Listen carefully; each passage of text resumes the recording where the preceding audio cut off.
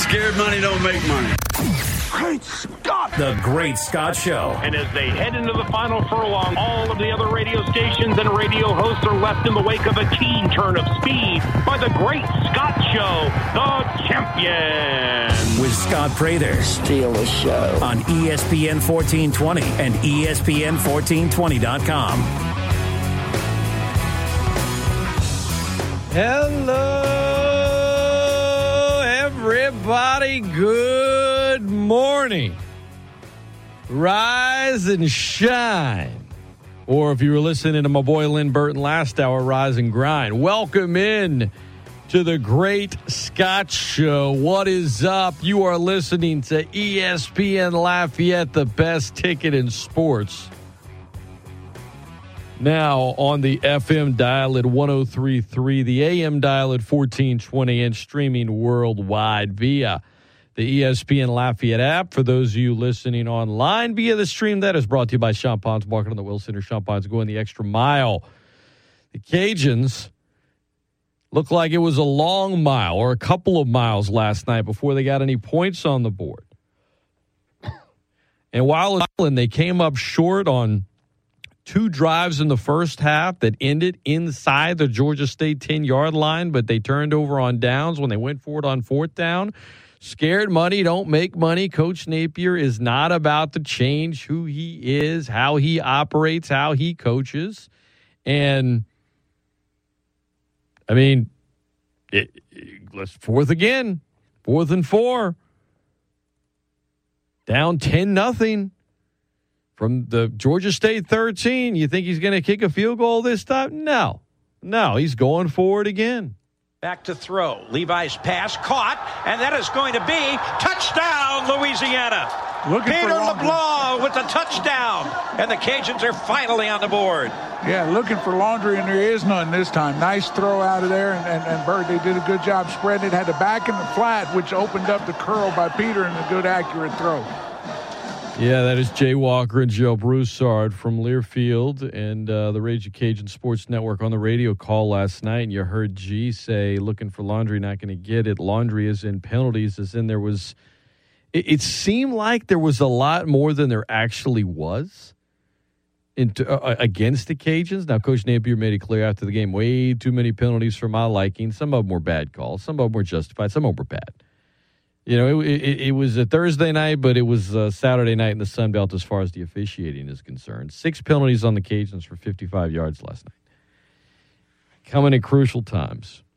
2 of them, one of them an unsportsmanlike from a coach after the horrendous call for the block in the back on the Eric Guerrero punt return for a touchdown, which negated that.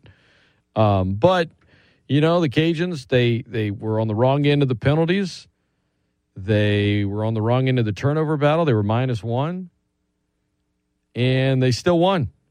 They found a way. They got it done. They were 1 of 4 on fourth downs, but 21-17 the final there as Louisiana wins it against Georgia State last night. And Coach Billy Napier, had a lot to say after the game, but he was asked specifically, what did you tell your team there at halftime? What did you tell your team whenever you went into the half? It was 3-0, but you hadn't put any points on the board. Things just weren't quite going your way. One of the things that I really am impressed with our team is you don't have to explain what happened and maybe why we didn't get the result we wanted. They know, right? I mean, we've worked extremely hard around here to develop football IQ.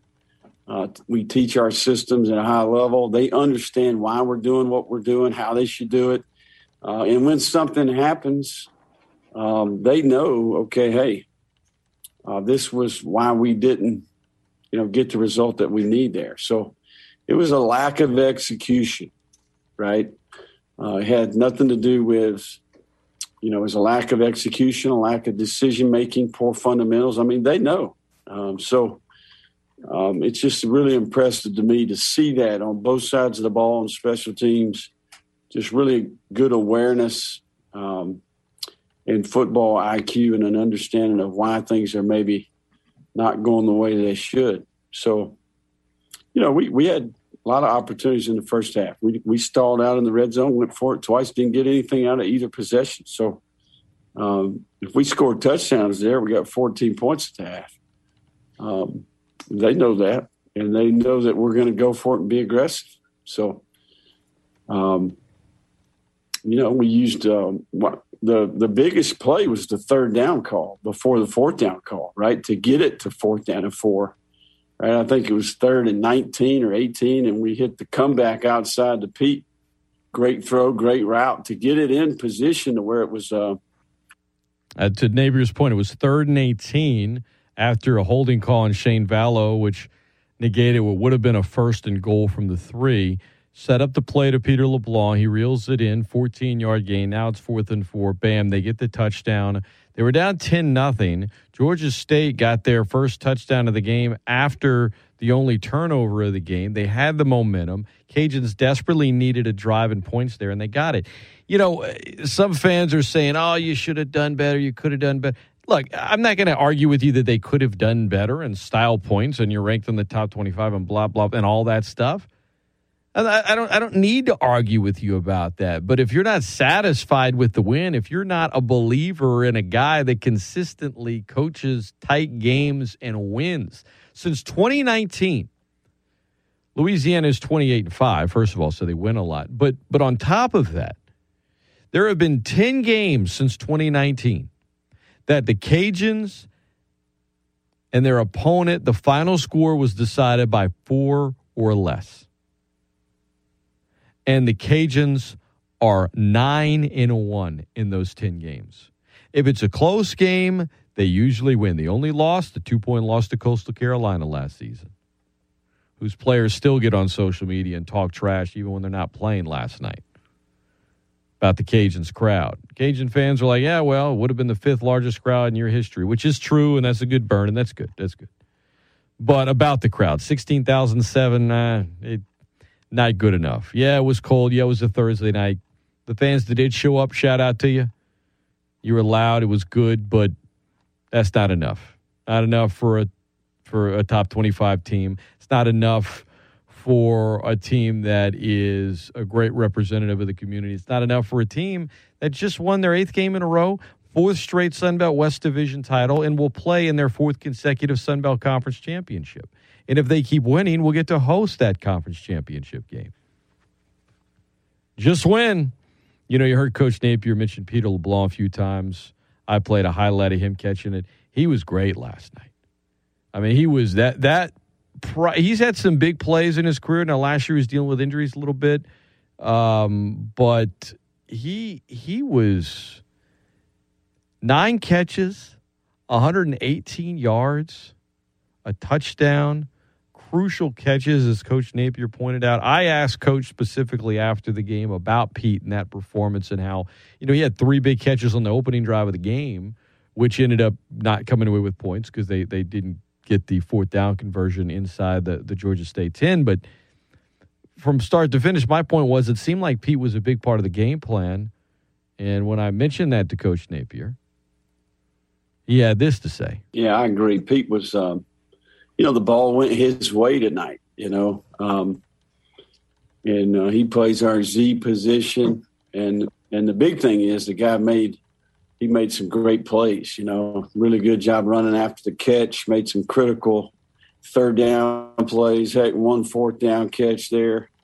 Good job on the speed sweeps. We hit him on some of those deep over routes. So, Pete's been a guy that played as a freshman.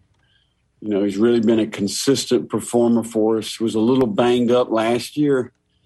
Maybe didn't have as much production, didn't contribute. But we've gotten him healthy in the offseason, and he was lights out tonight for sure. There it is. And as far as, midweek games go, that was it for this year. And, the Cajuns will be in a bowl game. It's possible that bowl game could be on a weekday. But from here on out, in terms of the regular season and the conference championship game, it's Saturdays. So enjoy this Saturday off. Then you got 13th, 20th, 27th, and then on the 4th. Watch some other college football this weekend. LSU, Alabama, the least amount of buzz I can remember around that game, maybe ever, honestly. And that's a shame. I have some theories as to why, which I'll get into later in the show. We're going to bring Gus Kattengell on next for the Pro Nola segment. My guy, Gus, we're going to talk about the Cajuns game last night against Georgia State. We're going to talk Pels, and yes, we are going to talk a lot of Saints football. A lot of Saints football. It's all coming your way. Pro Nola segment. We'll open up talking about Napier and the Cajuns, the win last night. We'll talk about the Pelicans 1-8. Where's the buzz? And then we will dig into the Saints. Who's starting Sunday, Trevor or Taysom? Odell Beckham, Browns expected to release him today. Will the Saints pick him up if he clears waivers? Can that happen? Will it happen? We're doing it all right here on the Great Scott Show. This is ESPN Lafayette, the best ticketed sports. Now on the FM dial at 103.3, on the AM dial at 1420, and online streaming via the app worldwide. Don't go anywhere. We're right back right after this with the man, the myth, the legend, Gus Kattengell. Just 3 MCs that were on the go. Shaq, Rabbit, Shaq, betting to go. That's a record.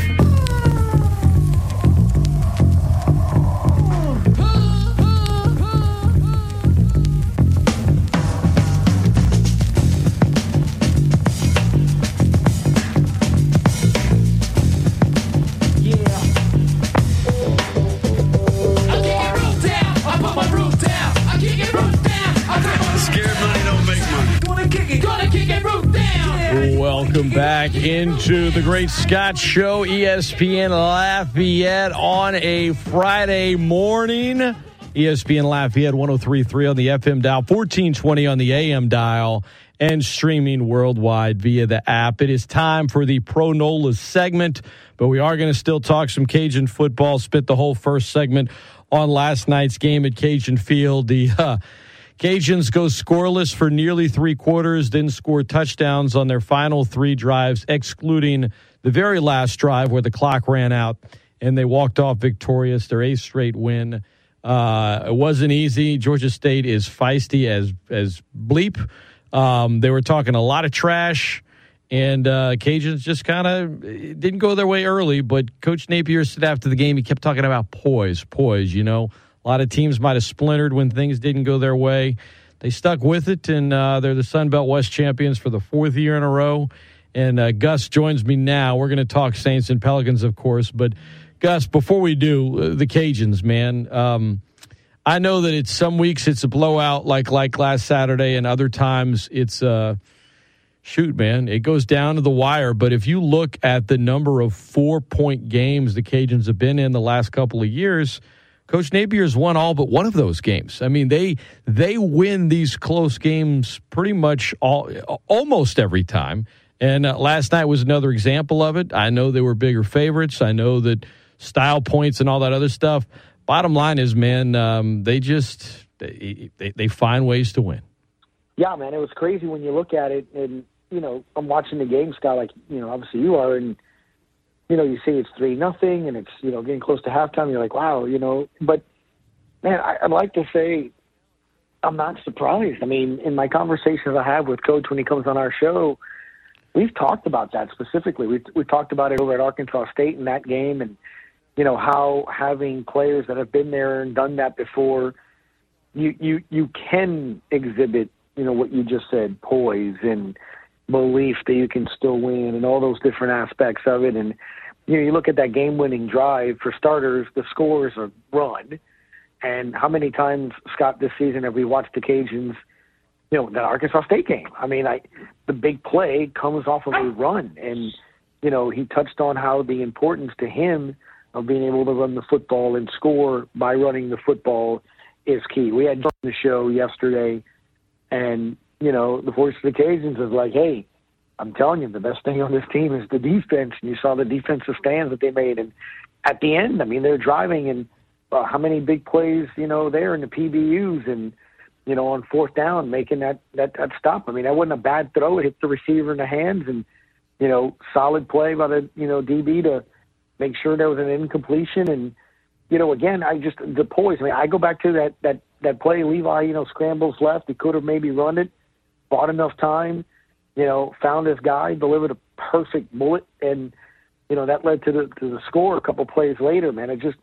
It's what I've told you before, man. Even when you come on your show, and again, I'm not, saying this because I don't, like your audience, man. It's why I respect Billy Napier and the Cajuns so much, and it's why I talk about him with LSU or any other team, and it's why last week you and I talked about why I think he and his staff, are just so good, and it's what you're alluding to.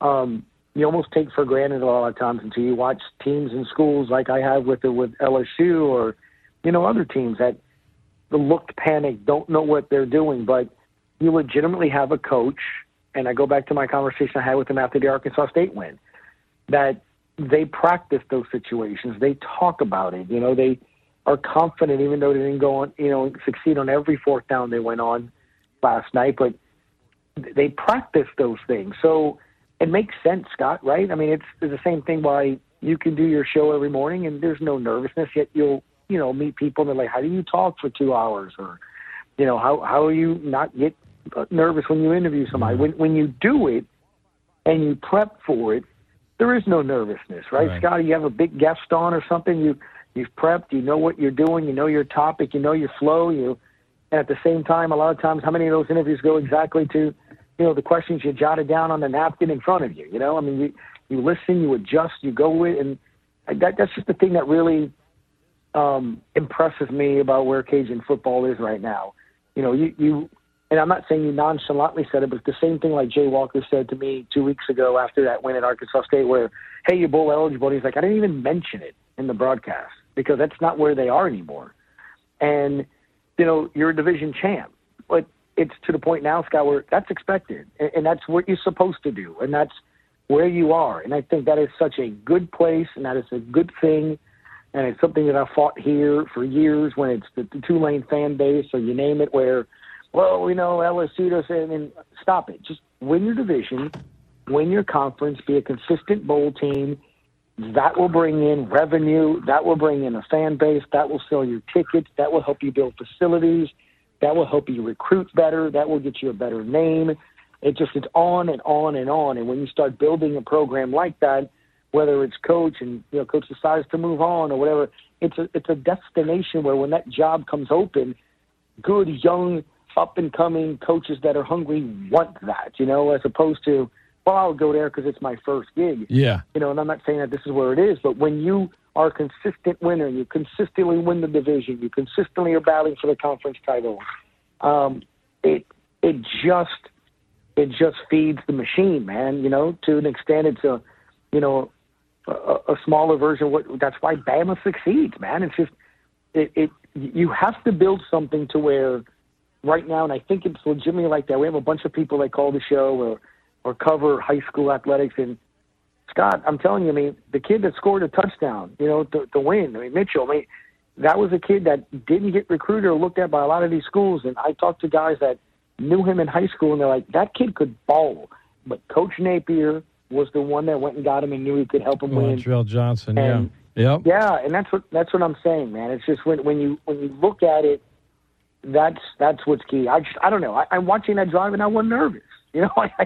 They're trailing and you got to score, and you're like, no, he's going to find a way. And I don't know. They're 28-5. It's a big thing to win the division like that, man, and just consistently do it. And you saw the happiness on the field.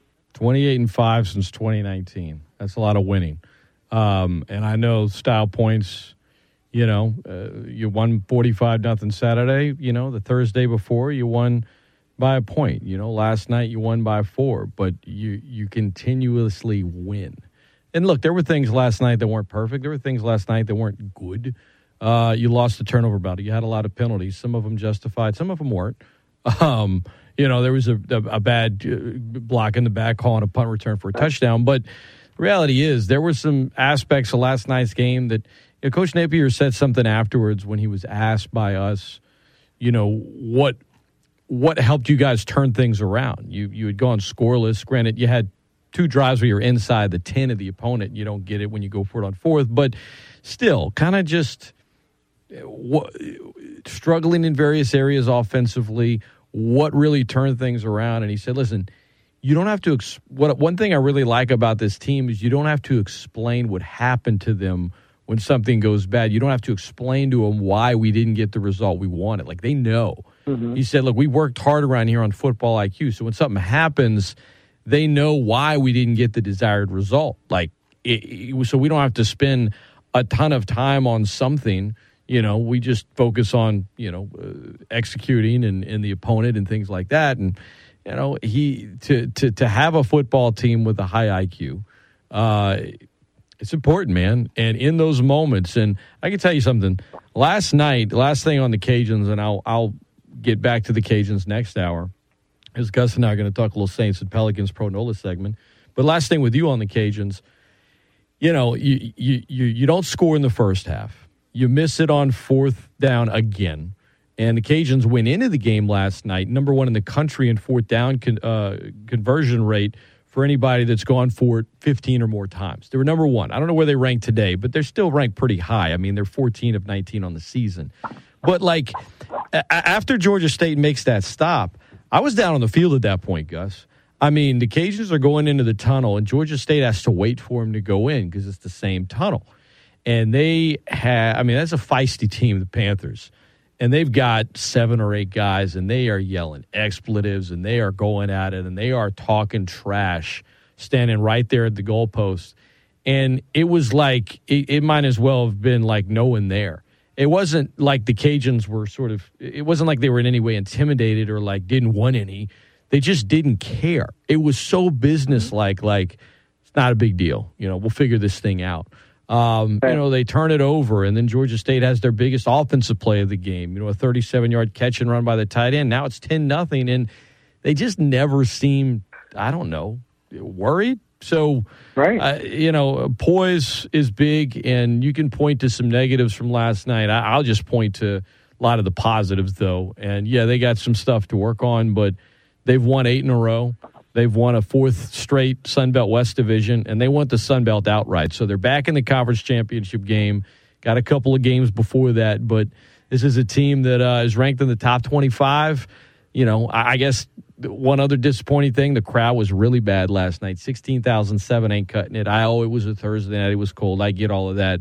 But last Saturday you had an amazing crowd. Last night it was not great. The ones that were there were loud, but aside from that, it was a win. I'll talk more Cajuns next hour. Anything you want to close on for the Cajuns before we talk a little Saints? Yeah, it's kind of to your point too, man. It's like, I guess just understanding and appreciating what you have, man. And as you mentioned, the record over the last several years, 28. I mean, that's winning, man. At the end of the day, that's what you're judged on. And quite honestly, it's cool to see that, to your point of just the business-like mentality. That comes through confidence. That's understanding you'll make the moves. And it's almost like, Scott, when you have a team that's trying to do that, they're trying to find some sort of way to get in your head, because I think they know that if you're playing to the best of your ability, it's not going to. And look, it's something that I know Coach Napier will never say. And it is what it is. You play these Tuesday, Thursday games to help give your program notoriety, and it's not about the amount of fans. It's the fact that I was at dinner, Scott, for some of it, and it's on 20 TVs essentially, and everyone's watching, Louisiana play football. And I do think, though, while that benefits your brand, it benefits your recruiting, it benefits your name, that's challenging. I mean, oh yeah, you know who Alvin Kamara is, and when Alvin Kamara sits there and says after the Seattle game, I hate Monday Night Football because it's a short week and we got to get ready for Tampa, division rival, the Super Bowl champs. So when that guy, who clearly prepares himself, knows what he's doing, is in a system and on a franchise, an organization that, it is all about winning. When it affects them, and he says it makes it harder. I can't imagine, man, when you consistently are. I mean, look at the schedule. We've legitimately talked about this on our show with Coach Napier. It's, that's a challenge, the amount of midweek games that he's had. And when you start breaking it down in 3 of 5, 4 of 6, or whatever, it's hard to do. You talk about recovery of bodies, talk about getting ready, getting game plans in, changing your routine. And Scott, you know this from covering sports, talking sports, playing sports all your life. Athletes are creatures of habit, man. Creatures of habit. And when you are changing, we have kids. What is the number one thing to do when you have a kid? Put them in a routine. What time is bed? What time is food? What time is nap? There's a reason. When you're at a restaurant, you see kids crying, and it's 12:30, 1 o'clock. Why? My wife told me this before we had a kid. Nap time. I mean, you know all about nap time, right? I mean, you know when the kid is tired and doesn't get its nap, Scott, you know what's going to happen that evening. It's going to be miserable. If the kid goes out and, like mine does, and sleeps over by the grandparents, and they don't put him to bed till 9:30, 10 o'clock when he goes to bed at 7, what's going to happen when you pick him up the next day?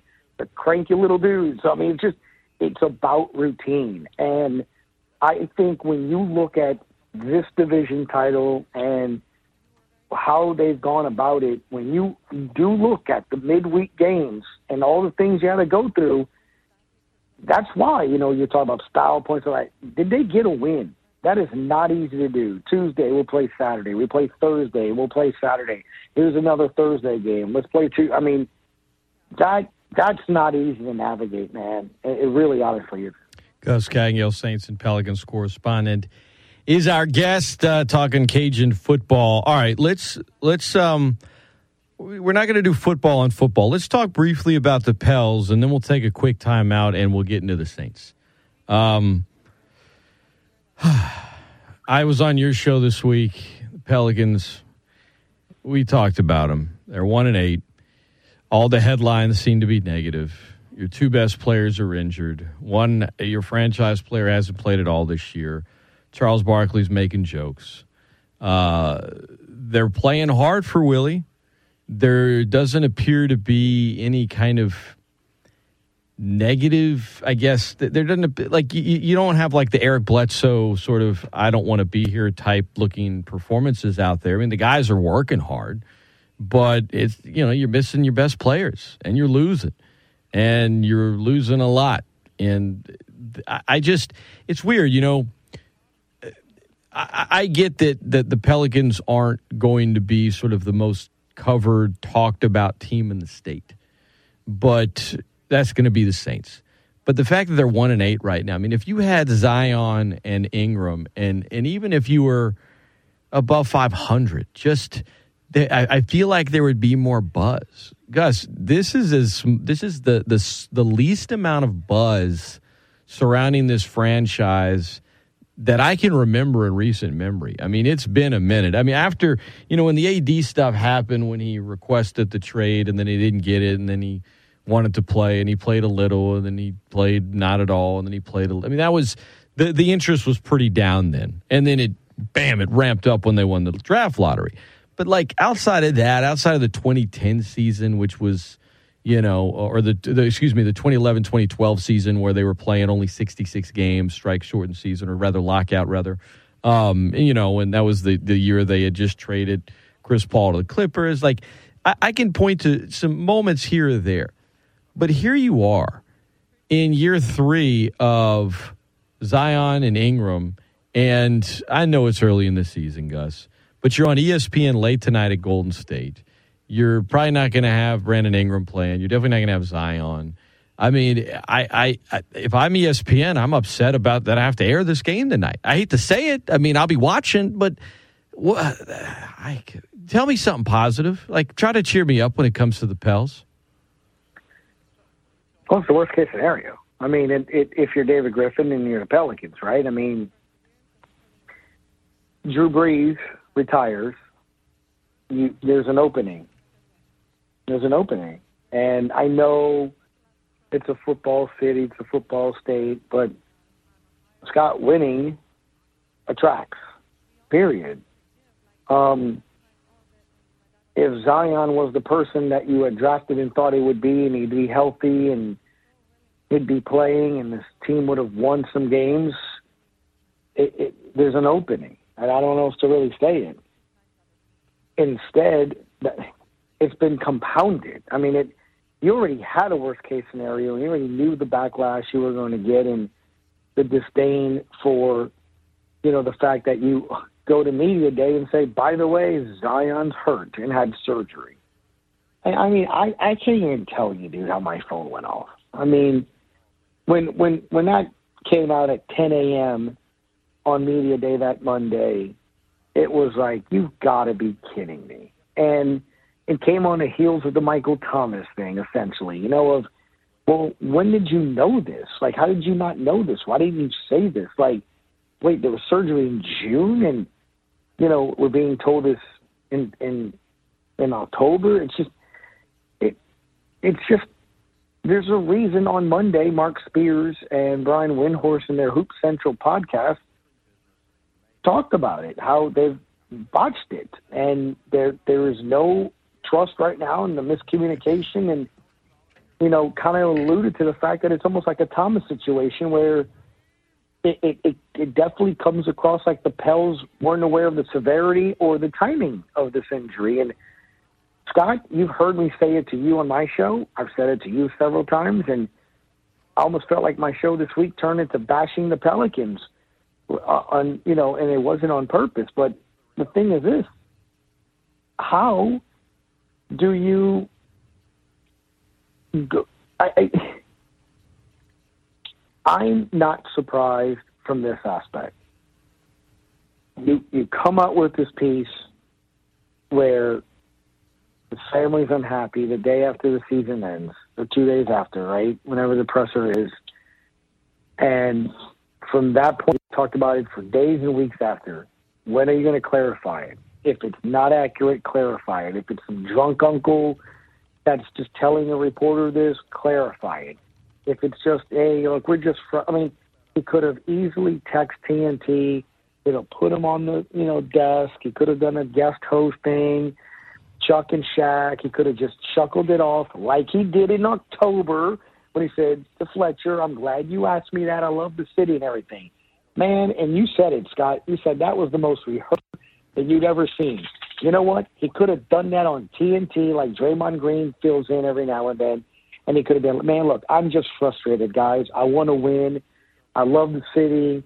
You know me. I'm here. I love this game. And then people would have just moved on. But when you don't clarify it, you pretty much solidify it. And then from that point on, you don't meet your teammates in Vegas. You don't meet up with Brandon Ingram. There's conflicting reports if he did or didn't ghost him. You didn't respond to Willie Green. Conflicting reports there, depending on who I talked to. Willie kind of alluded to it. It was like, I haven't talked to Zion yet. That's absolutely baffling to me. On the day or the day before, because, again, we find out of the coach's hiring way after it actually happens.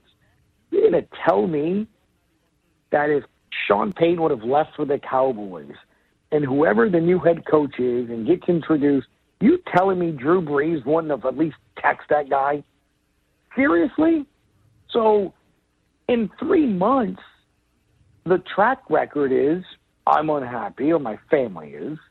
I don't meet with the players that I'm going to have to play with to get better, who I'm apparently complaining about that needs to be better around me so I can succeed.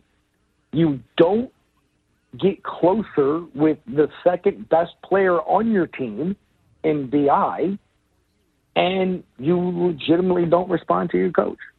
I don't, dude, it's just, like I said, it's just, it couldn't have been a worse offseason, and it's bled into the regular season because whatever he did or didn't do, or whatever the luck of the draw is, or the fact that it's not healing as fast as they wanted to, bottom line is this: you're 1-8. You're facing a 6-1 team, and you're saying, if I'm ESPN, I'm upset? Not really. Warriors are good. Warriors are fun to watch. I'll tune in to watch Curry drain shots and watch that team shoot away. So you're still going to get people there. Of course, you want a better matchup in game. But early on in the season, football is heavy. College football is heavy.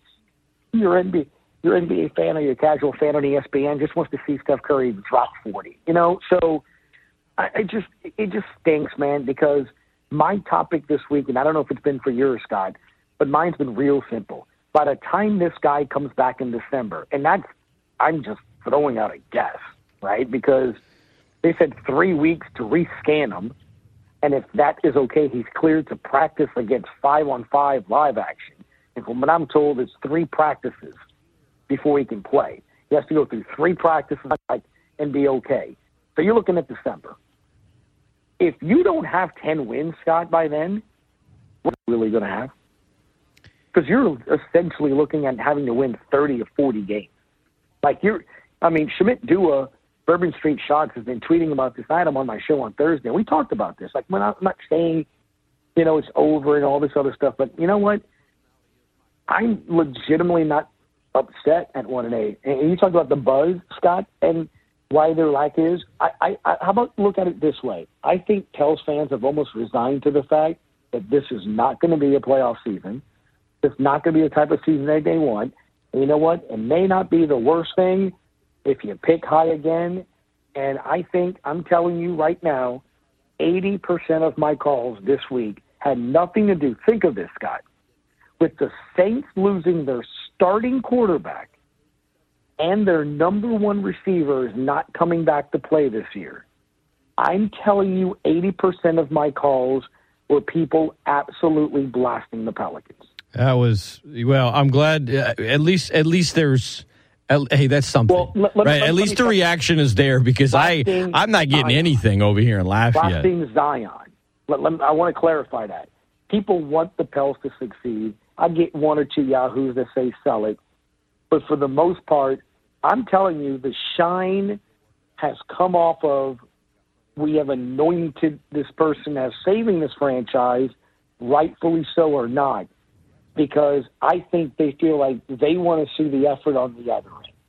And it doesn't help when literally on Tuesday night, Chuck is saying that he looks like him and Shaq had a baby. You had, like I said, Mark Spears and Windhorst say this is on him. Mark Stein writes something that at some point you got to say this is on Zion to get in better shape. Vince Carter on NBA Today this week said this guy's got to get in better shape. It is not been a good week for the Zion. I'm just telling you. And based off of my show, and I'm nothing. I'm nobody. Well, I wouldn't go that far. Don't be so hard on yourself. Your Saints quarterback is gone for the year and your best receiver. And people would chime in and be like, yeah, we're still going to beat the Falcons. But the Pelicans, think about that. They're separated. I'm glad to hear it because that's better than nothing, which is what it's been like here in Lafayette. That's better than nothing. Injuries on the football team. Right. Its fan base feels that they can still win. Yet the basketball fan base with the same injuries feel like they don't have a prayer. It's crazy. I'm telling you, Saints fans they're confident. Saints fans are confident. Gus Kattengell is our guest, ESPN Lafayette. Speaking of that's crazy, we're going to talk about those Saints when we come back. It's the Pro Nola segment. We already talked a good bit of Cajun football, the win last night, sound from it. We'll talk more Cajun football next hour, that game last night. We'll look ahead to the NFL schedule this week, and, of course, we'll talk Saints-Falcons. But the state of the Saints, how are they 5-2? Are they going to get into the playoffs? Gus and I were talking on his show Wednesday about the QB situation. Let's dig in some more. The Great Scott Show continues right after this. I'm Scott, that's Gus. This is ESPN Lafayette, the best ticket in sports. Ladies and gents, attention. Nas in the house with Beastie Boys, we can turn it out. Perpetrators, we can point them out. So if you got something on your mind, let it out. Like a Nexus 6 coming home.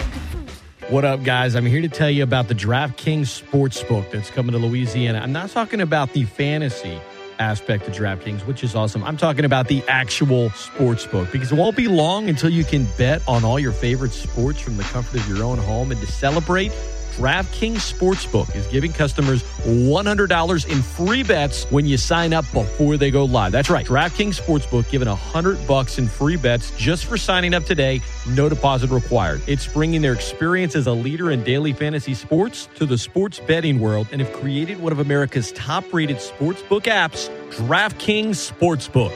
In the meantime, while they're preparing to launch the DraftKings Sportsbook in Louisiana, you can play right now for huge cash prizes with the DraftKings Daily Fantasy Sports Contest. Download the DraftKings Sportsbook app now and use code 1420 when you sign up, because when you do, $100 in free bets to use on mobile sports betting in Louisiana as soon as it hits. That's code 1420 to get $100 in free bets instantly only at DraftKings Sportsbook. Gambling problem? Call 1-877-770-STOP. Must be 21 or older. Louisiana only. Availability varies by parish. Eligibility restrictions apply. See DraftKings.com/sportsbook for full terms and conditions.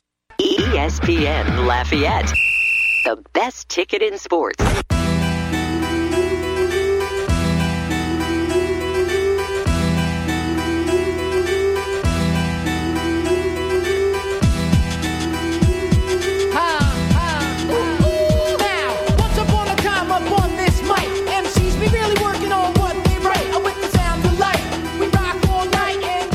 Welcome back into the Great Scott Show. I'm Scott Prather. It's ESPN Lafayette now on the FM dial at 103.3, the AM dial at 1420.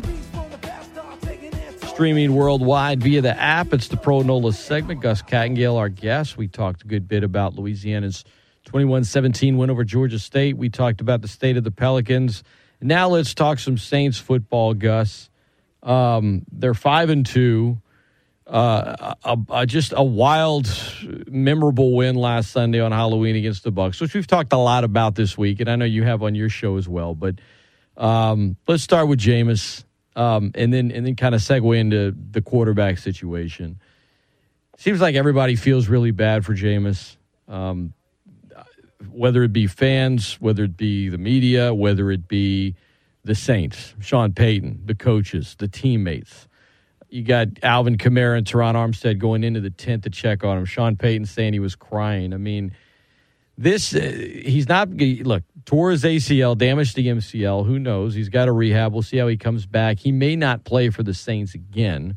That will be TBD. But, man, it was almost like the win was exciting, and it was against the Bucs, and it almost took a little bit of the heat away from Jameis's injury, and I guess just how much that hurts the team. I think everybody sort of realized for him how bad they felt for him and how much it sucks for him. But we're going to talk about the quarterbacks in a minute, Gus. And I've seen I think I've seen some pretty dumb things on social media regarding this quarterback situation. Some of it being, they're going to be better off now, like. Trevor Siemian is not better than Jameis Winston. Taysom Hill is not better than Jameis Winston. The Saints, they're taking another step back at quarterback, man. And this injury, they've been able to overcome it. Sean Payton's done some amazing things. Make no mistake, this is going to be another tough obstacle for this team to overcome. I think one of the things that you bring up is a very interesting point where, again, I almost feel like we've been lulled into some false sense of reality where, and not false sense. Look, Sean finds a way. This team has found a way. I think Kamara said it best after win Sunday that when they saw Jameis went down, all the skill position players got together and said, okay, we got to pick our game up. Demario Davis said everybody on the defensive side said we got to pick our game up. They have a bunch of leaders. They have a bunch of leadership, which is why probably what's happening with the Pelicans is what it is. Who is your leader on that team? Who is that guy? You're still waiting to see who that is. And the thing that is incredible to me is it's nuts. Almost like when you say it, people don't hear it. Like, say the phrase. You lost your starting quarterback. In the NFL, a starting quarterback is everything. Like, you got to have one if you even remotely want to win a championship or go to the playoffs and stuff. Look, I get it, man. The Saints have played good defense. I mean, they're 10th in overall defense. They're 4th, in points allowed. They are playing very well, and it's keeping them in games. But let's not kid ourselves. You have to score, and you're going to have to against some of these better teams.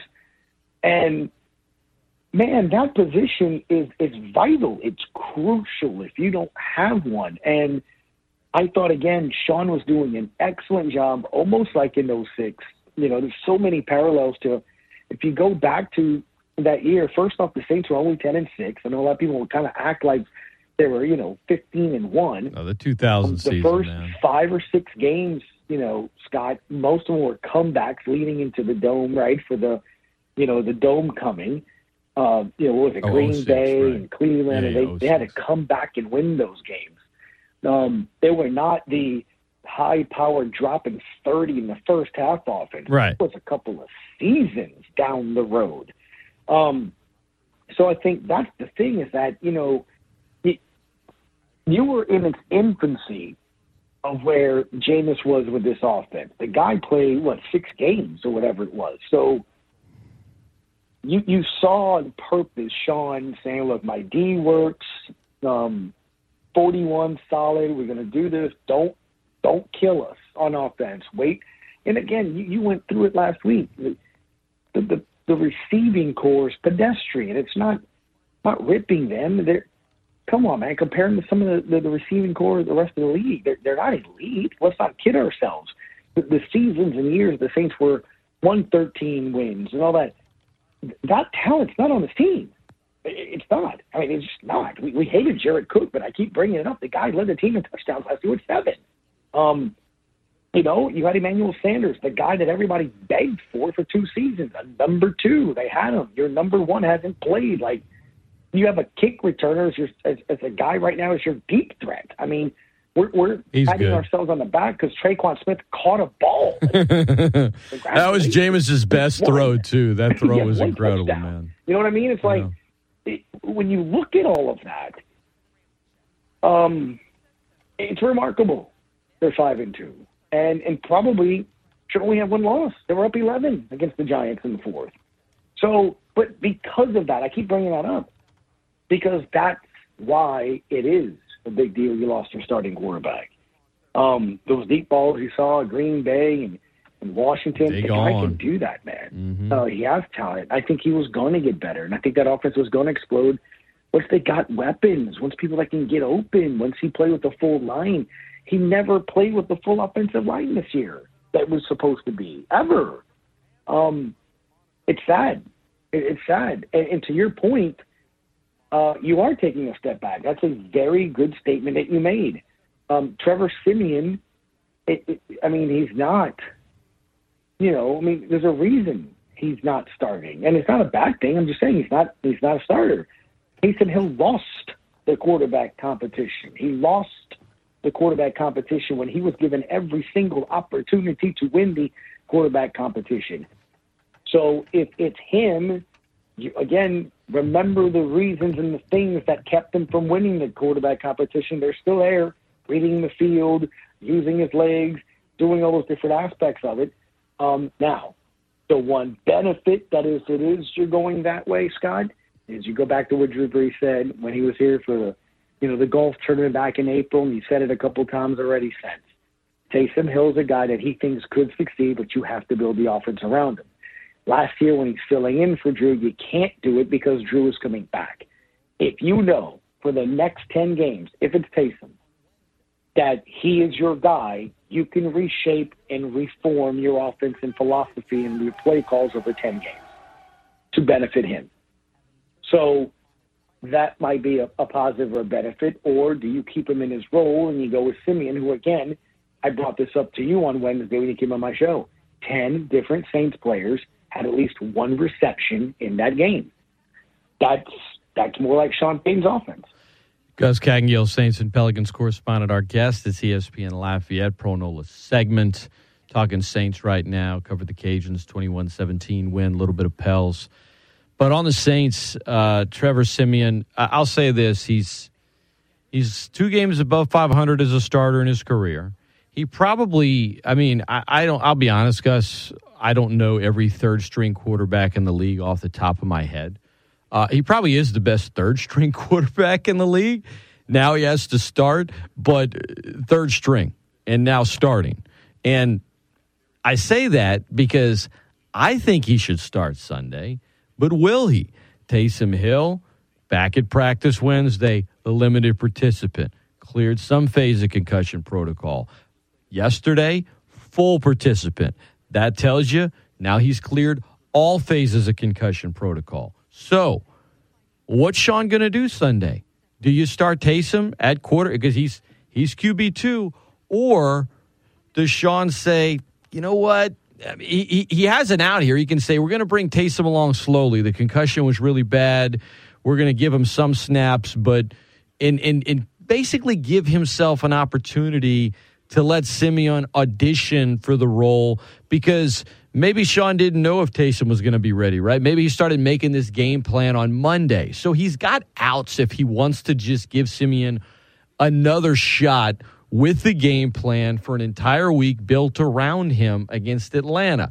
I think who's ever starting this Sunday definitely doesn't mean they're starting the rest of the season, regardless of what the health is. But right now, I'm kind of leaning toward Trevor Siemian. Who do you think is going to start on Sunday, 7 or 15? You bring up some very good points that I've been bringing up this week that just, again, Sean Payton's a very logical and common sense type individual. And he has, on several occasions this season, including this week on Monday, Scott, said Tuesday is the day. Tuesday is the day that they have their position group meetings, their health meetings, their game plan. Because Wednesday, they're in it. So based off of that, it would seem logical to what you just said. I don't know how healthy Taysom is. He hasn't played in a couple of weeks. Asking him to come in and do either some packages or do what he does seems logically easier than coming in and now you're my starting quarterback. To me, it seems logical to roll with Simeon against the Falcons, who are okay average team. And then, like you said, that doesn't mean that now Taysom has another week, gets back into the flow of things, gets a couple licks, let's see how he's doing. Now you're starting him against Tennessee if that's where you want to go. Because there is a part of me, Scott, that says, man, we joked on Fridays on your show during training camp that it almost seemed like come heck or high water, Sean really wanted Taysom Hill to win that job. Or he was going to give him every opportunity to try to win that job. So, but it was telling. It's telling that despite that, he didn't. You know what I mean? It's like right. But remember, right, and that's the thing. It's like, but he was the guy that was competing with Jameis. It wasn't Simeon. It wasn't a 3-man competition. Right. It was right. Taysom Hill, Jameis Winston. So if that's the case, then why shouldn't it be Taysom Hill? Like, you get what I'm getting at? Like, if you started the season by saying, okay, the battle is between these two guys. Like, I mean, to my understanding, right, and to my knowledge, it's a 3-man race. It's a 2-man race. So if that's the case, the guy that lost out should be next in line to be your starter. To your point, though, I think this week it makes sense at home to go with Trevor, and then Taysom has started games. Out of those 4 or 5 last year, he started on the road a couple of them. I could see him starting next week again because that was the guy you said was running in line to be a starter.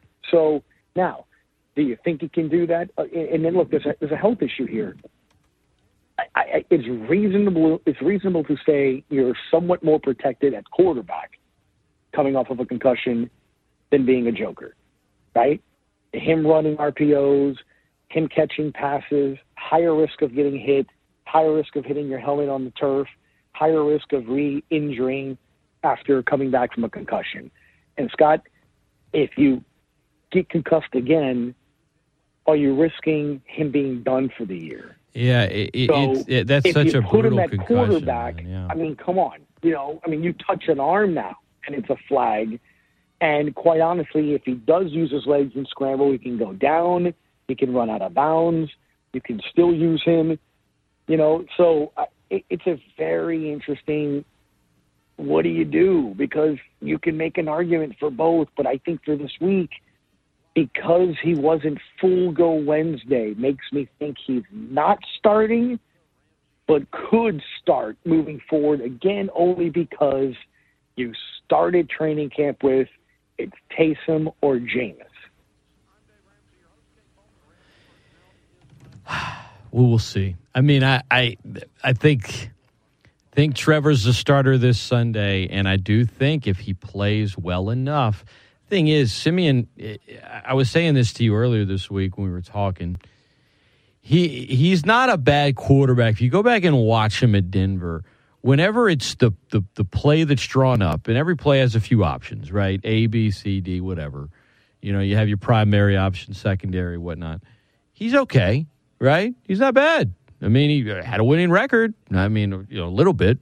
He finished, I think, his time in Denver. He was 2 games above 500. Started 1 game with the Jets, lost, of course, and now he's, but he's if a play breaks down, and it doesn't take much for a play to break down. One guy runs the wrong route. One guy doesn't hear the play. One lineman just gets beat. That's not where Simeon is going to be able to do stuff. The thing is, when you look at Taysom Hill, you feel like that's where he should excel. And oddly enough, it's not. Like, Taysom's football IQ seems to be great when he's not playing quarterback, which is ironic. Right.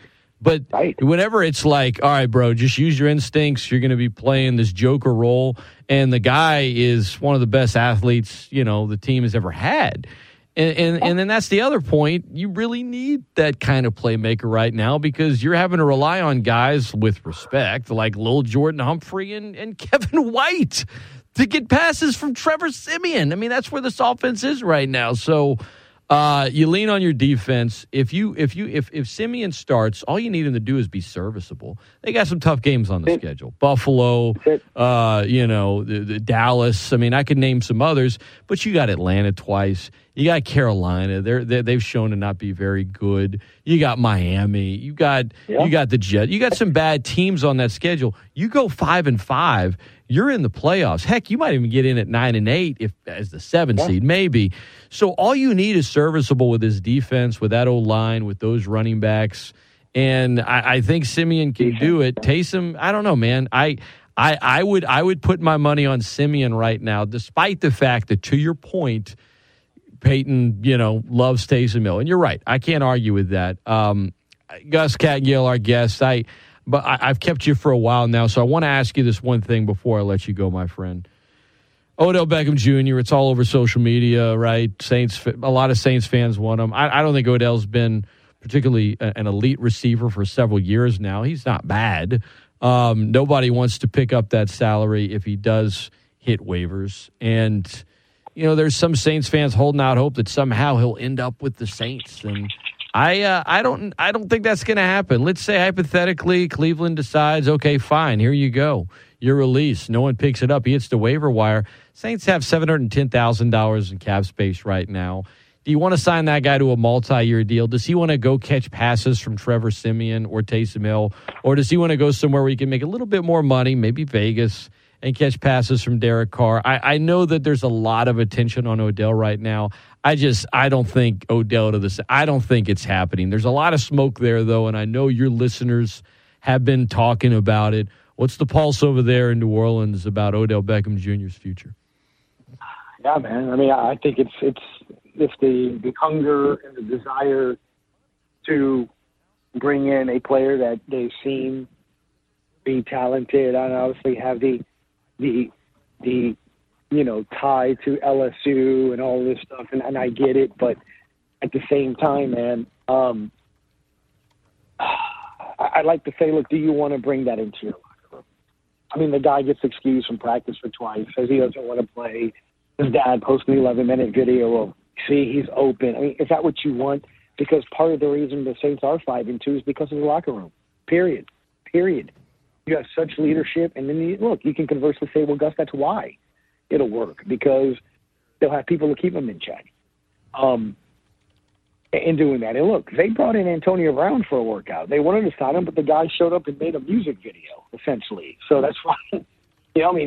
But he got his stuff together, and you see what he's done over at Tampa. So what if you can get Odell Beckham Jr. to, sit him down and be like, look at what Antonio Brown's done in Tampa. He's become an elite receiver again. He's become a big weapon. He's become somebody that you can depend on. What if that happens? And to your point, with that contract, it's $9 million this year. It's $13 million the next 2. That's a big deal. I mean, that's a big contract. So, if you're going that route, are you essentially saying you're done with Michael Thomas? You can't pay 2 receivers that kind of money. And the other aspect of it too, Scott, that I keep bringing up is, what are you going to do next year? Who's your quarterback? You've brought this up before. I think you even did that on Wednesday. You said, look, Hill's contract is this year. Jameis is after this year. What are you doing for next year? So I ride with what I got this year, see what I can do. If I make the playoffs, man, pop some champagne, be happy you got to where you are this year. And then in the offseason, I think you make an absolute run for everything for Russell Wilson, because the Seahawks are not making the playoffs. See where, the diva Aaron Rodgers is. That guy can still play. He might be I'm immunized. Yeah. Looking at what Tom Brady has done and say, hey, that's a team that has a defense. They have Alvin Kamara in free agency. They're going to get a receiver. Because he's Aaron Rodgers, other guys may go and play just like Bucs players did. I just think, man, investing $9 and $13 million in somebody that I just don't know where his head is. And in this locker room, look, there was video this week of Marquez Callaway.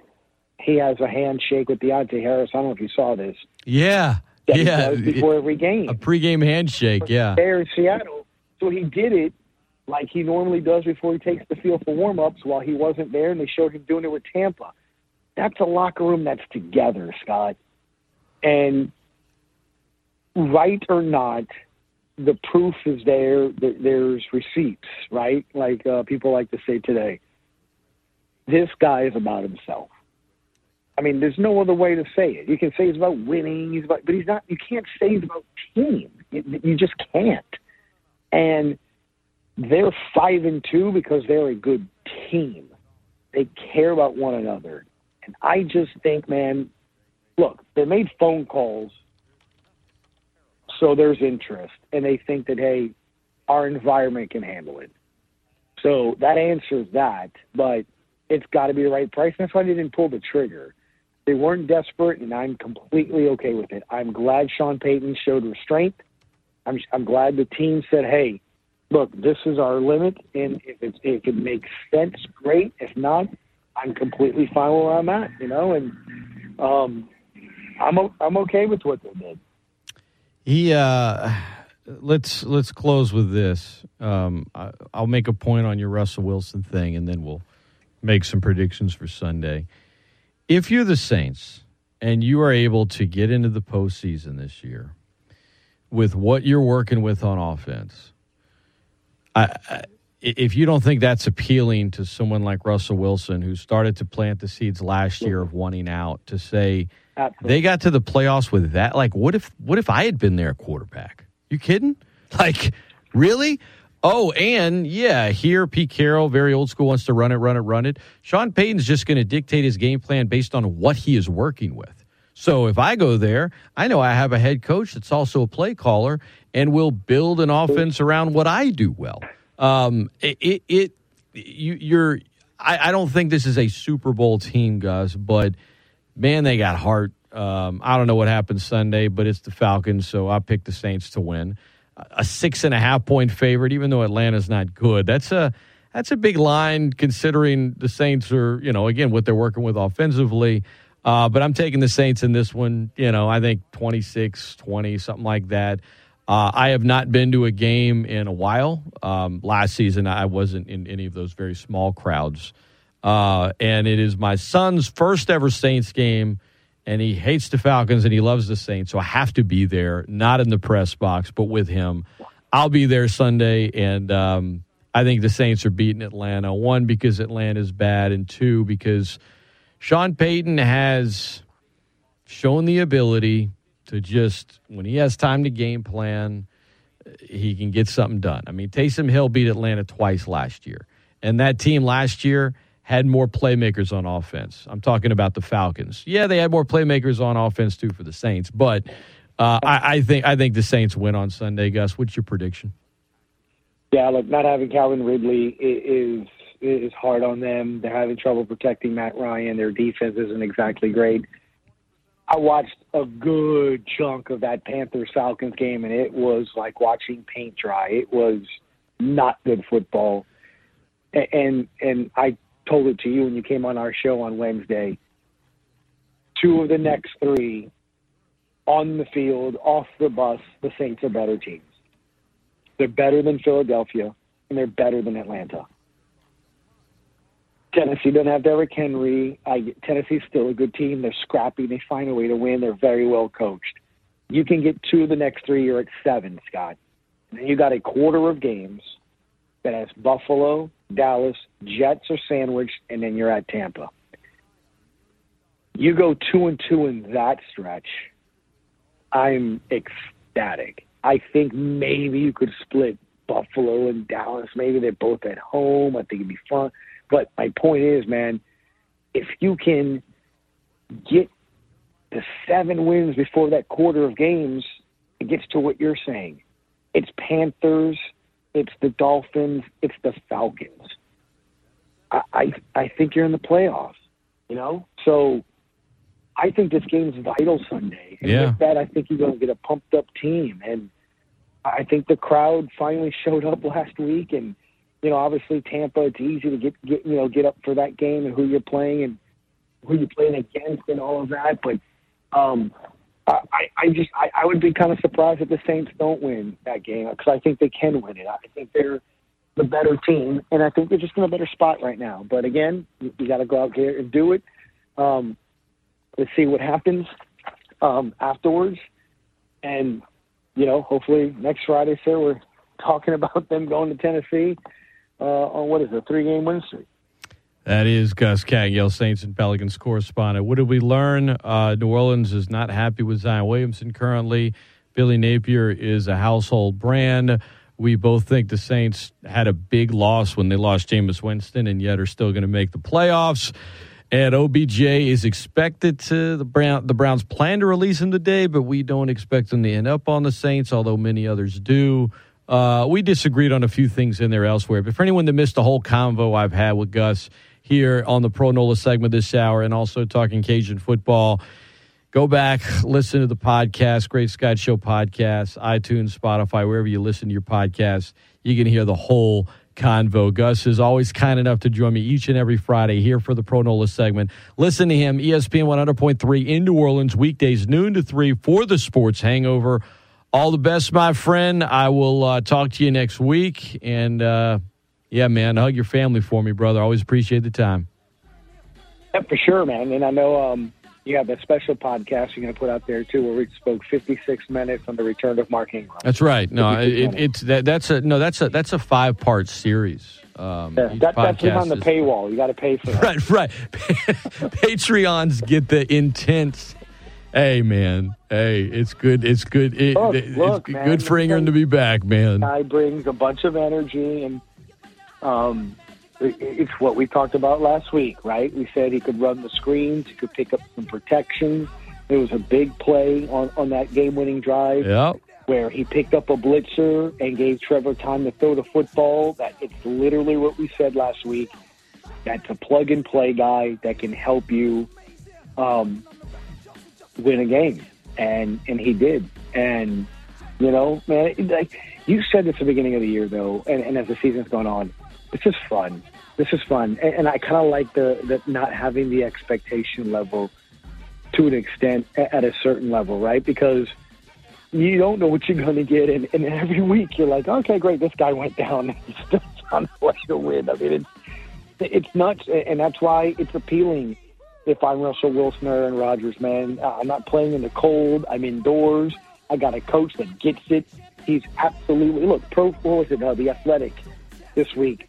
Did like mid-season grades or whatever, and they have Sean Payton as the coach of the year. Well, so in the meantime, when you're one of those elite quarterbacks that's looking for a team, I mean, again, Tom Brady was considering it. Yeah, so, that's where he wanted to go. If Breeze had retired, that was his first choice, but Breeze came back. But look, I do want to say this. In the meantime, everybody, still enjoy this season. I mean, it's still the fact that they're 5-10 is fun as hell right now, man. Gus, always appreciate it, brother. Let's talk again soon, all right? Sounds good, buddy. All right. Don't go anywhere. Great Scott Show continues right after this. We'll dig into the latter part of the 8 o'clock hour. Open phone lines, audio from Coach Billy Napier from last night's win. Couple of highlights, talking Cajun football, Saints football. And the main reason LSU Alabama has zero buzz this year. And it's not for the reason you're thinking. I'll explain why there is no buzz around it, aside from the fact that Bama's a big favorite. That's coming your way next, right here on the Great Scott Show. ESPN Lafayette, the best ticket in sports. In the glazing, you know what you're paid. ESPN 1420, KPEL Lafayette, ESPN 1033, K277DQ Lafayette, a Town Square media station. ESPN Lafayette, the best ticket in sports.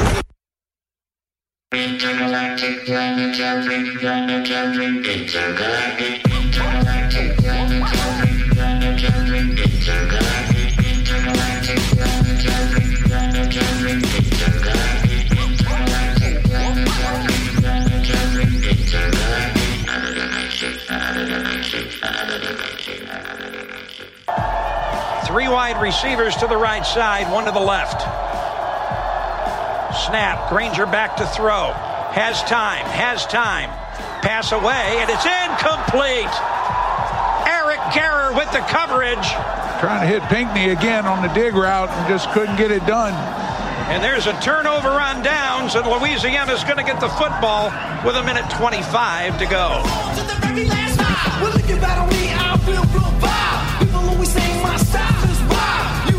Welcome back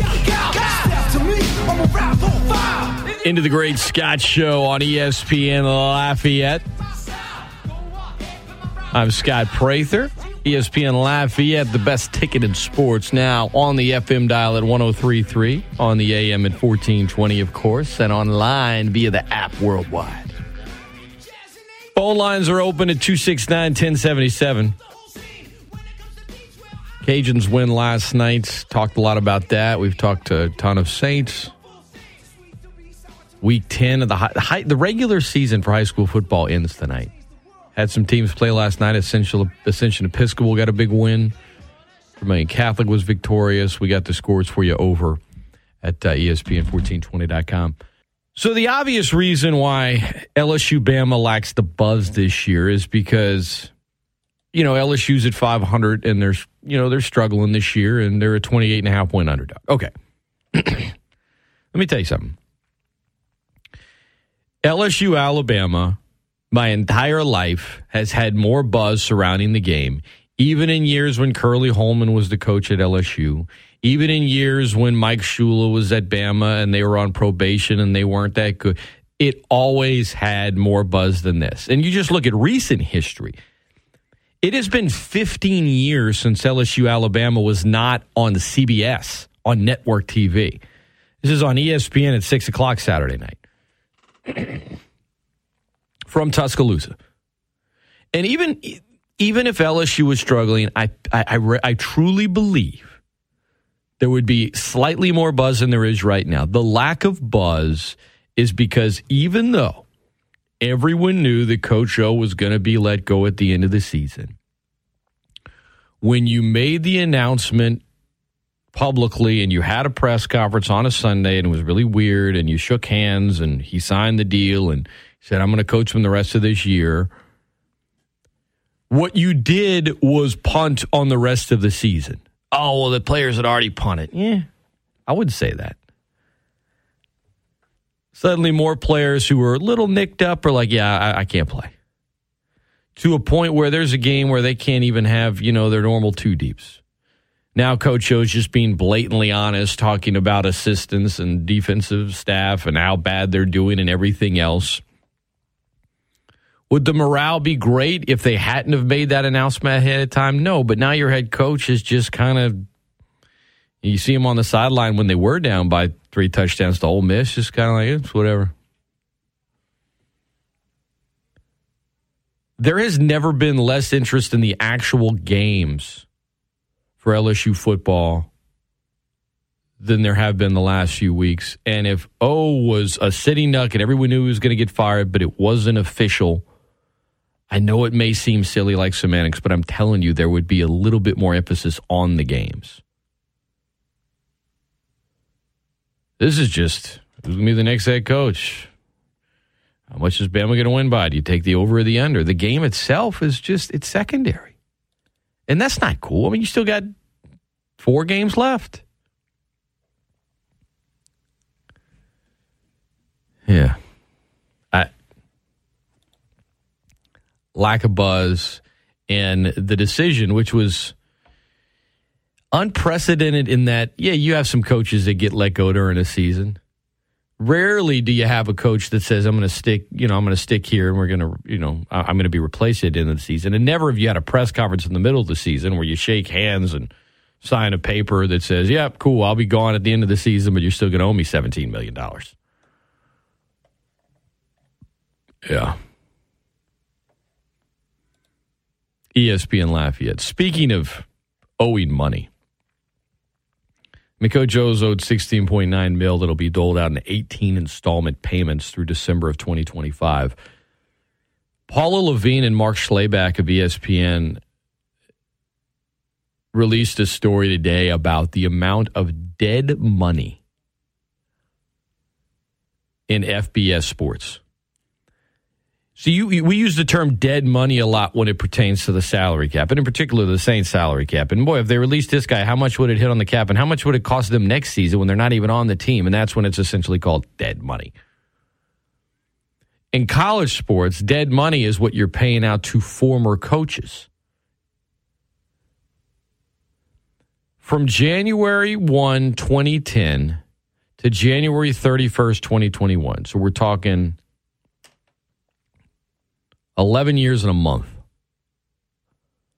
FBS conferences, FBS schools paid more than $500 million in dead money.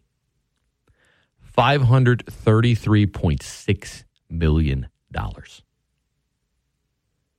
Head coaches and assistant coaches in football, in men's basketball, and in women's basketball. Tens of millions of dollars weren't even including in this, right? So like Clay Helton, who's now at Georgia Southern, whatever kind of agreement TCU will come to with Gary Patterson, obviously Coach O, all that stuff, that's not even included in this. In Nebraska, I mean, they've paid the most dead money. Check that. I'm sorry. No, they're second. During that time, Auburn has paid $31.2 million in dead money. And the reality is, agents have only done their job, but agents have driven this number to what it is. And what about the kids? Oh, there's no money left for athletes. Oh, NIL. And all of those arguments regarding payment for student athletes and things like that, and say, oh, what about the money? Where'd the money go? All justified in this instance. And you can throw it at schools. These are agents that have slowly and methodically done this. Getting guys raises, getting guys bigger contract buyouts. I mean, in some instances, in a lot of instances, ADs and presidents are afraid to get left in the dust on the sports side of things, and they're going to pay a lot of money or get left behind. Period. And look, there are always going to be folks that feel like, oh, no matter what, you can't keep renegotiating, you can't give this coach money, you can't do this, you can't do that. And then if you don't do certain things, you get left behind and your sports teams aren't good, and now you're potentially losing out on a lot of other revenue that ends up getting brought into the university through sports. But if it ends up being about higher, $533.6 million from January 1, 2010 to January 31st, 2021. 11 years and a month. It's a lot of money. Bottom of the hour, 269-1077. It's ESPN Lafayette. Said to the phone lines. Good morning. Welcome into the show. Hello. Hey, good morning, Scott, man. Hey, Scott, are you familiar with Blake Ruffino? Who? Blake Ruffino, 247 Sports. Oh, yeah. I know who that guy is. Yeah. Yeah. He's thinking, I was listening to him last night. He's saying the athletic director at LSU wants to make, humongous, the biggest splash ever that he's ever done. He's thinking it's going to be somewhere between $11 million a year, $100 million guaranteed. Why? That's insane. Like, why? I'm just talking about. That's what he said. I mean, why would you? Listen. If you're competing with someone else who wants to hire a coach and would pay that much, that's the only reason you should do it. A lot of now. I don't necessarily know that I agree with Blake, but a lot of ADs will they negotiate against themselves. Like, what is A&M doing with these all this guaranteed money for Jimbo? Like in his contract. He's not even, he can leave. So it's not even a buyout in terms of we're afraid he's going to leave because he can leave without getting a dime. Like, you keep re-upping these guys when in reality, I mean, even after the dream season for LSU, I mean, arguably the greatest college football season ever. It feels like 10 years ago, it wasn't even 2 years ago. We were in the thick of it 2 years ago, right? He deserves a raise. But was Coach O going anywhere? Who are you negotiating against? I mean, he kept telling everybody, I'm only going to be here. It's my dream job. Everything was like, he was never going anywhere. And they start negotiating against themselves. It inflates the market. Other schools start doing it. And then you get to a point now where, again, they're just doing their job, the agents. So I'm not even mad at them. But at some point, I mean, 10 years from now, are we going to be saying it's well over $1 billion in dead money over the last 10 years? Because at some point it feels like it's gotta slow down at some point. But the way it's heading, man, it doesn't seem like there's any end in sight. That's what he said. He said it's not slowing it down anytime soon. But he said if you see a Lincoln Riley, a Jimbo, or something, they will have the biggest contract in college football history, man. Take care. Appreciate it. Yeah, the splash thing is interesting. Because you hear that a lot with Scott Woodward, the AD at LSU. Splash. Oh, let's do splash. I've talked to a number of people in Baton Rouge that cover that team really close. People in the media, people that I trust.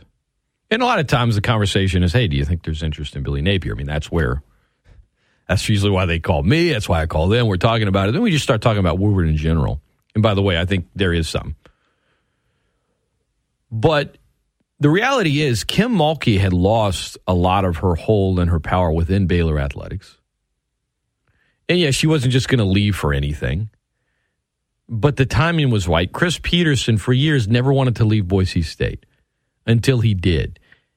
It wasn't like it was a point where you pried him away and he said, I will never, ever, ever, ever, ever leave here. He called him up and he's like, yeah, I think I'd be interested. I think it's the right time in Washington. Oh, splash. He got him to do this. Woodward's just interested in making the right hire first and foremost. I think the splash thing gets overplayed a lot. More of it is coincidental than strategic, right? I mean, heck, Kim Mulkey's a good hire. I was talking to Gary Broadhead the other day, Rage Cage Women's Basketball, tipping off their regular season this Tuesday. You can hear it right here, doubleheader, women then men from the Cajun Dome. Go check it out. It's like, yeah, having LSU come here is big. Kim Mulkey, the media is covering women's basketball. It's great. But a lot of it is coincidental more than, he just wants to make a splash. 34 after the other. When we come back, the Browns' decision on Odell Beckham Jr., the latest decision anyway, from a financial standpoint, continues to remind you why they're the Browns. More highlights from UL's win last night and Saints Falcons this Sunday. Don't go anywhere. ESPN Lafayette continues. Right after this, the Browns, remind everyone, they're still the stupid Browns. It's ESPN Lafayette, the best ticket in sports. I'll explain next. ESPN Lafayette, the best ticket in sports.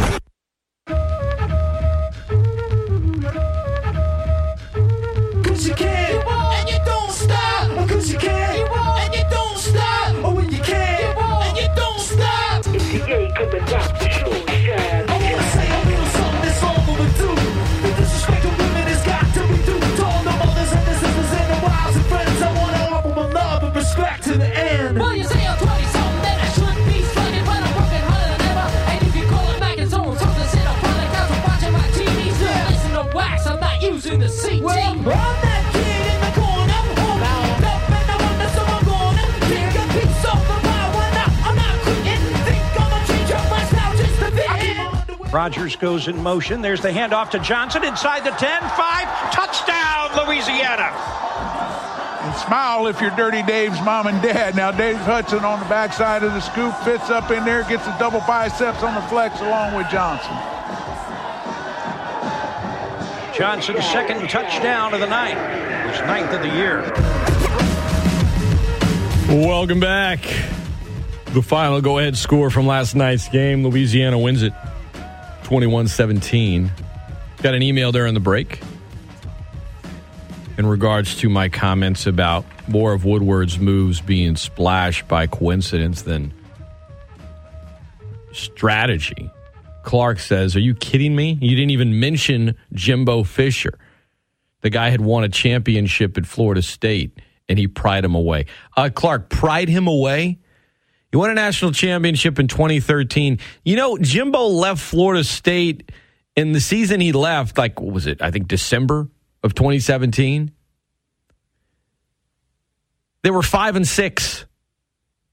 They were below 500 when he left there. And guess what? The next year, they haven't had a winning record at Florida State since 2016. Oh, well, yeah, but they would with Jimbo. Maybe, but he didn't have one when he left that season. He saw what was happening. He saw where that thing was heading, and he said, oh, man, I get to go to A&M and get all this? Again, the timing was right for Jimbo.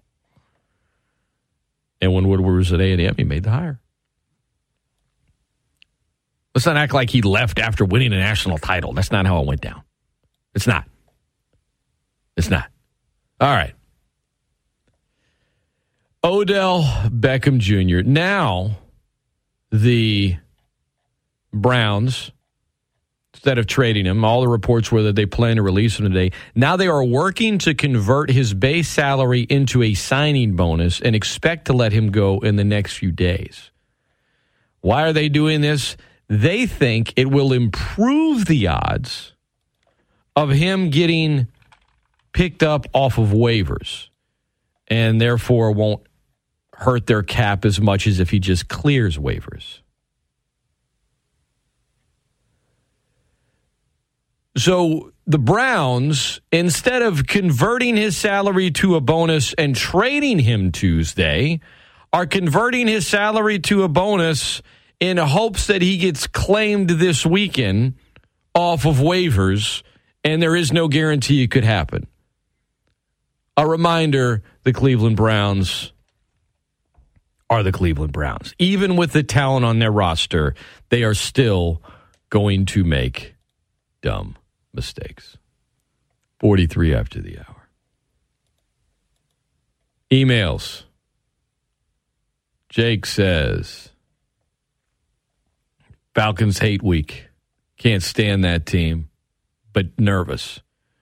I'd be nervous if Drew Brees was still in his prime, but instead the Saints are likely going to start Taysom Hill or Trevor Siemian. Scott, tell me why I shouldn't be nervous. I'm not going to tell you why you shouldn't be nervous. If you're nervous, I'm not here to talk. I'm not here to tell you the Saints have the roster to go out there and beat a terrible Falcons team by 40. They don't. They don't. But the Saints have a defense and an offensive line to go out there and beat a bad Atlanta team.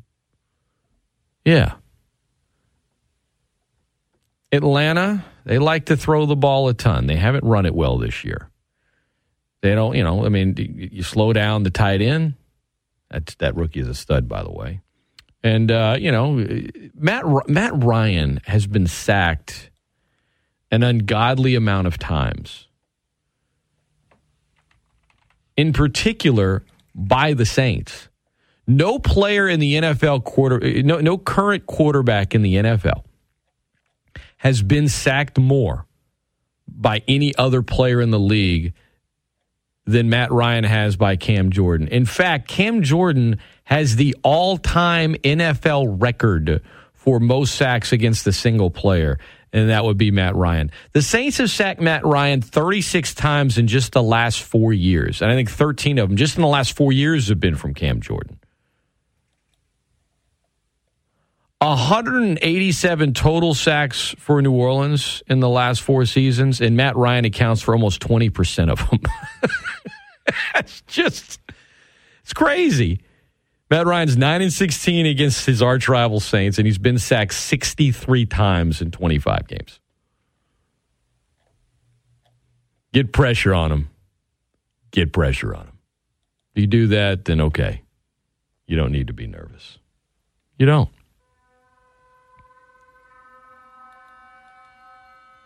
Aaron Rodgers is now furious. I'll tell you why next. Final segment of the Great Scott Show. More of your emails. Hit us up on Twitter at ESPN Lafayette is the handle. And Coach Napier, his immediate post-game comments last night after the win for UL. You'll hear him next right here on the Great Scott Show. I'm Scott Prather, ESPN Lafayette, the best ticket in sports. What's up? I pop the mic to D for a fistful of juice. The name is D, y'all. And y'all don't play. And I can rock a block party.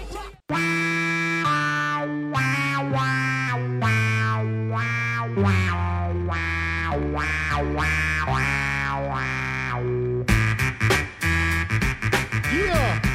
Get up.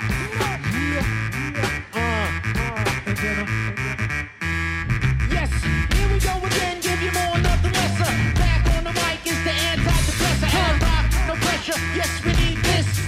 Welcome back into the Great Scott Show, ESPN Lafayette, the best ticket in sports. 103.3 on the FM dial, 1420 on the AM.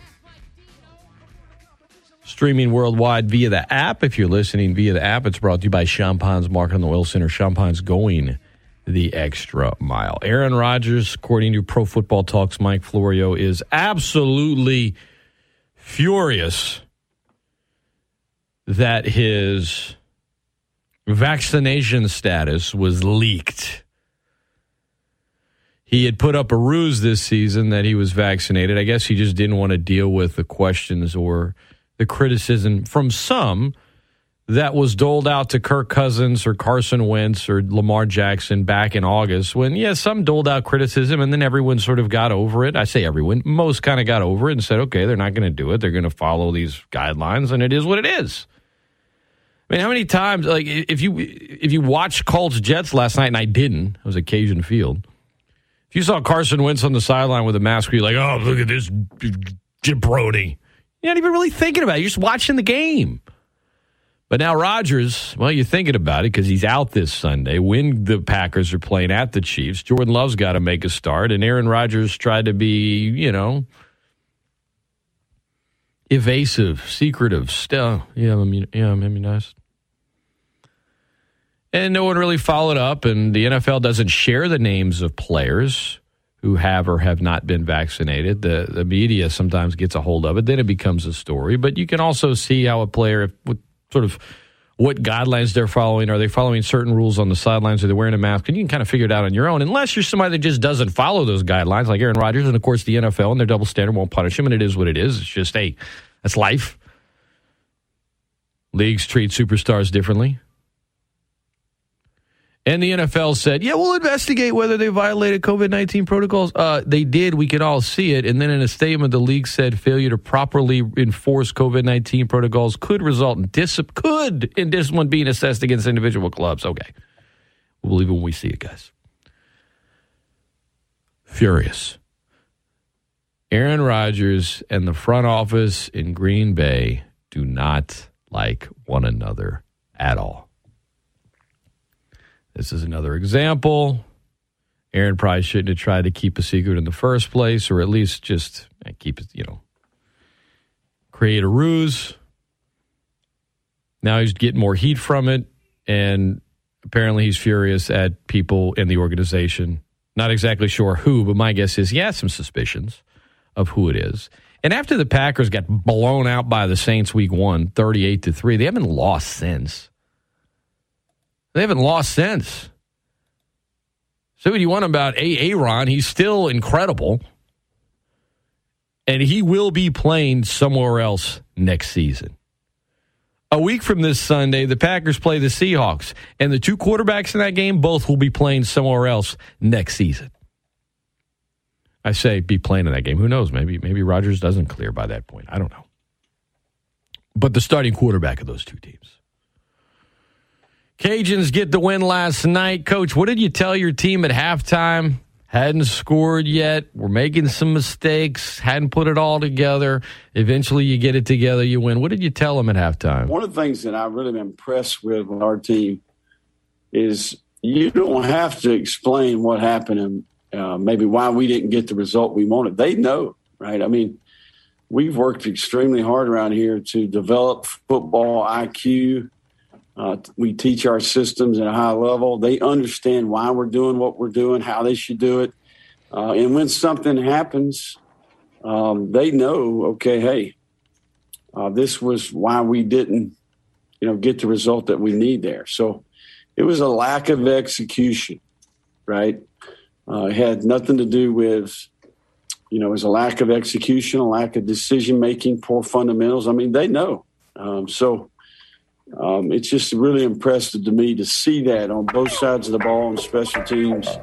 Just really good awareness in football IQ and an understanding of why things are maybe not going the way they should.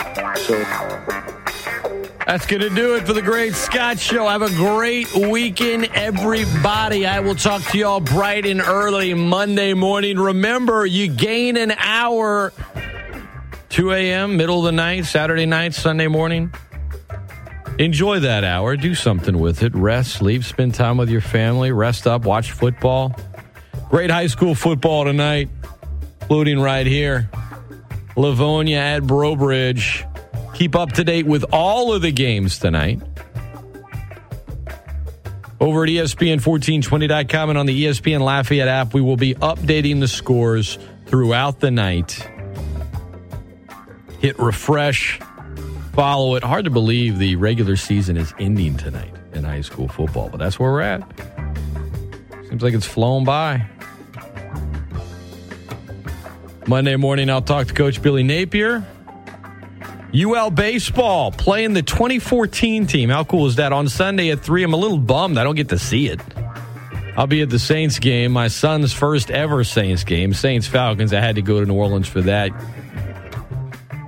Been planned for a little while, but for those that want to go see UL take on the 2014 team and a little exhibition this Sunday, 3 o'clock, ML Teague Moorfield at Russo Park, admission free to the public. You can read more about it over at our website. Have a great weekend, everybody. Scott Prather. I'll talk to you guys on Monday. Dan Patrick is next.